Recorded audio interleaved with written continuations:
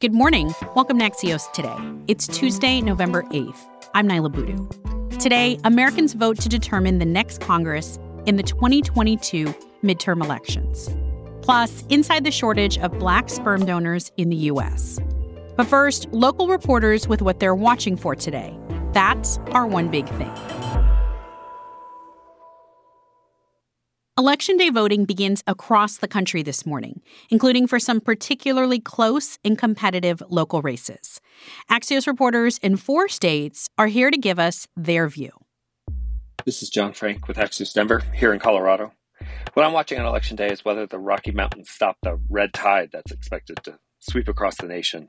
Entering the final days of the campaign here, Democrats in the top races for U.S. Senate and for governor held strong, even double-digit leads in some of the polls, and Democrats control all the statewide constitutional seats as well. So by the end of the night, Colorado could stand as one of the few bright spots for Democrats. In addition, one interesting question on our ballot asked voters to decriminalize magic mushrooms and other psychedelics.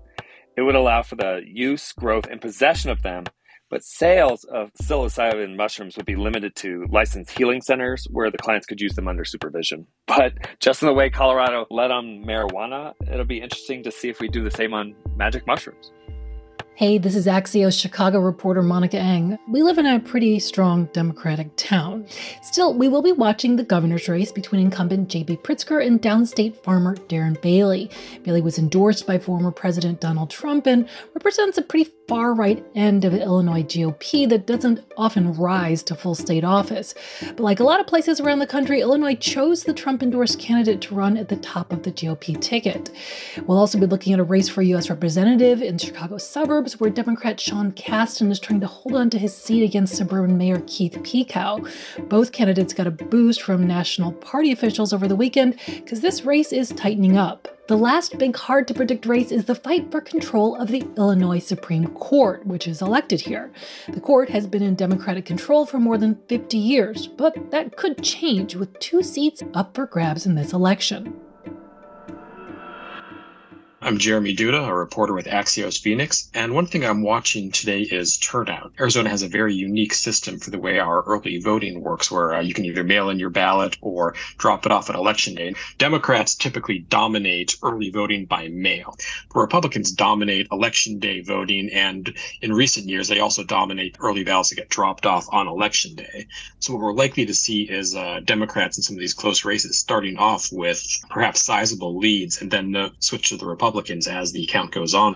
The second thing I'm watching is how these candidates are going to react to these results we've had. Most notably, Kari Lake, the Republican nominee for governor, who has refused to commit to accepting the results of the election unless she wins. Similar situation with our Republican candidate for Secretary of State, Arizona's top election official, Mark Finchem. The two of them have both been very avid promoters of Donald Trump's false claims about the 2020 election being rigged. Should any of these candidates lose, I would certainly expect that we may see a refusal to accept those results. This is Emma Hurt coming to you from Atlanta on Election Day 2022.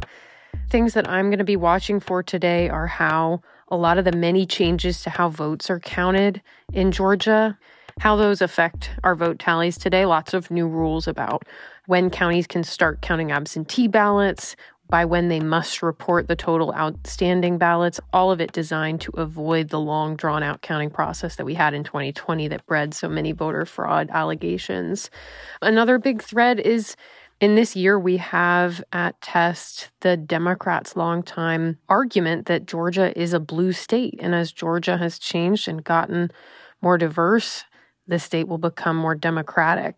At the same time, we have on the Republican side, as we know nationally, what appears to be an increase in Republican support among voters of color, including Black voters and Latino voters. And we have that playing out here in Georgia as well. And then I'm also watching split ticket voters. How many more voters does Brian Kemp get than Herschel Walker? It's something that we've seen consistently in the polling here. And while it kind of baffles people at first glance, it is true that sometimes voters can make their own decisions about candidates independent of party. And no matter what, it's going to be exciting. Thanks to our Axios local reporters. And tonight, come back and join me for a special Election Night podcast episode where we'll have analysis of what we know so far.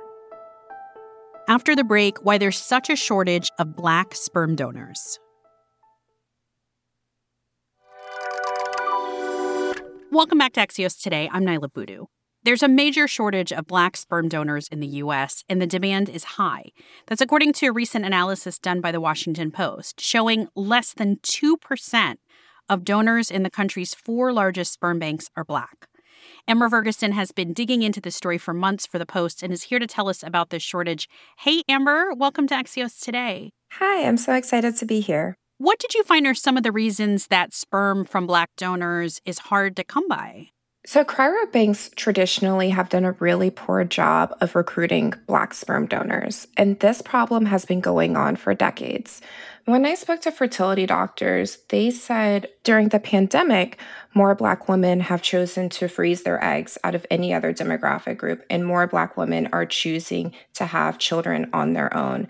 One sperm bank told me that 20% of their calls come from Black women. Yet the supply remains extremely low. And what we found were that Black men are choosing not to donate because of medical mistrust. They don't know how their sperm is going to be used. They also expressed a strong desire to parent and to be a father. And one of the stereotypes that they kept bringing up was that they are perceived as absentee fathers and that they really want to be involved in their offspring's lives. And another thing is they just don't know how much they're needed because before 2020, cryobanks, it was very rare to see a Black child or a Black family on their websites. The most surprising thing I found was that gay donors are still banned from donating sperm. Cryobanks told me this disqualifies 10% of their applicants. So if you want to acquire a sperm donor, how is that done? Because there is such a small supply of Black sperm, it means that Black sperm literally sells out within minutes. And I can't overemphasize this enough. The wait list for a really in-demand white donor is around 3 months, but for a Black donor, the wait is 18 months. And a woman who is in her late 30s or early 40s just doesn't have the time to wait. And so they're really being pushed by cryobanks, by their fertility doctors to choose a donor of a different race, which means they are choosing to have a biracial child. I interviewed 15 Black women, and only one was able to find a Black sperm donor and have a child from a Black sperm donor. And all of them initially wanted a Black sperm donor. That was the top thing on their wish list, as they called it. But at the end of the day, being a mother to a child had to be more important than being a mother to a Black child. What does the future of the fertility industry need to look like for things to change? And what are you hearing about how things are changing? Throughout my reporting, I learned that the Sperm Bank of California, which is the country's only nonprofit cryobank, they have an equity policy, which means donors who are of diverse backgrounds, including Black, those vials can only be sold to a person or a couple who is of that same race or who has a child of that same race. And I also learned that next year there's going to be a cryobank opening in Washington, D.C. called Reproductive Village, which is aiming to recruit mostly Black men. And this is because one of the women who is founding the organization, she had to choose a donor of a different race to conceive her child who is half Latino now. Amber Ferguson is a senior video editor at The Washington Post. Thanks, Amber. Thank you so much. That's all we've got for now. But remember, you can find our special Election Night episode tonight in your feed. And if you have questions during the day, text me, 202-918-4893, and we'll talk about it tonight. I'm Naila Boodoo. Thanks for listening. Stay safe, and we'll see you back here tonight and, as always, tomorrow morning.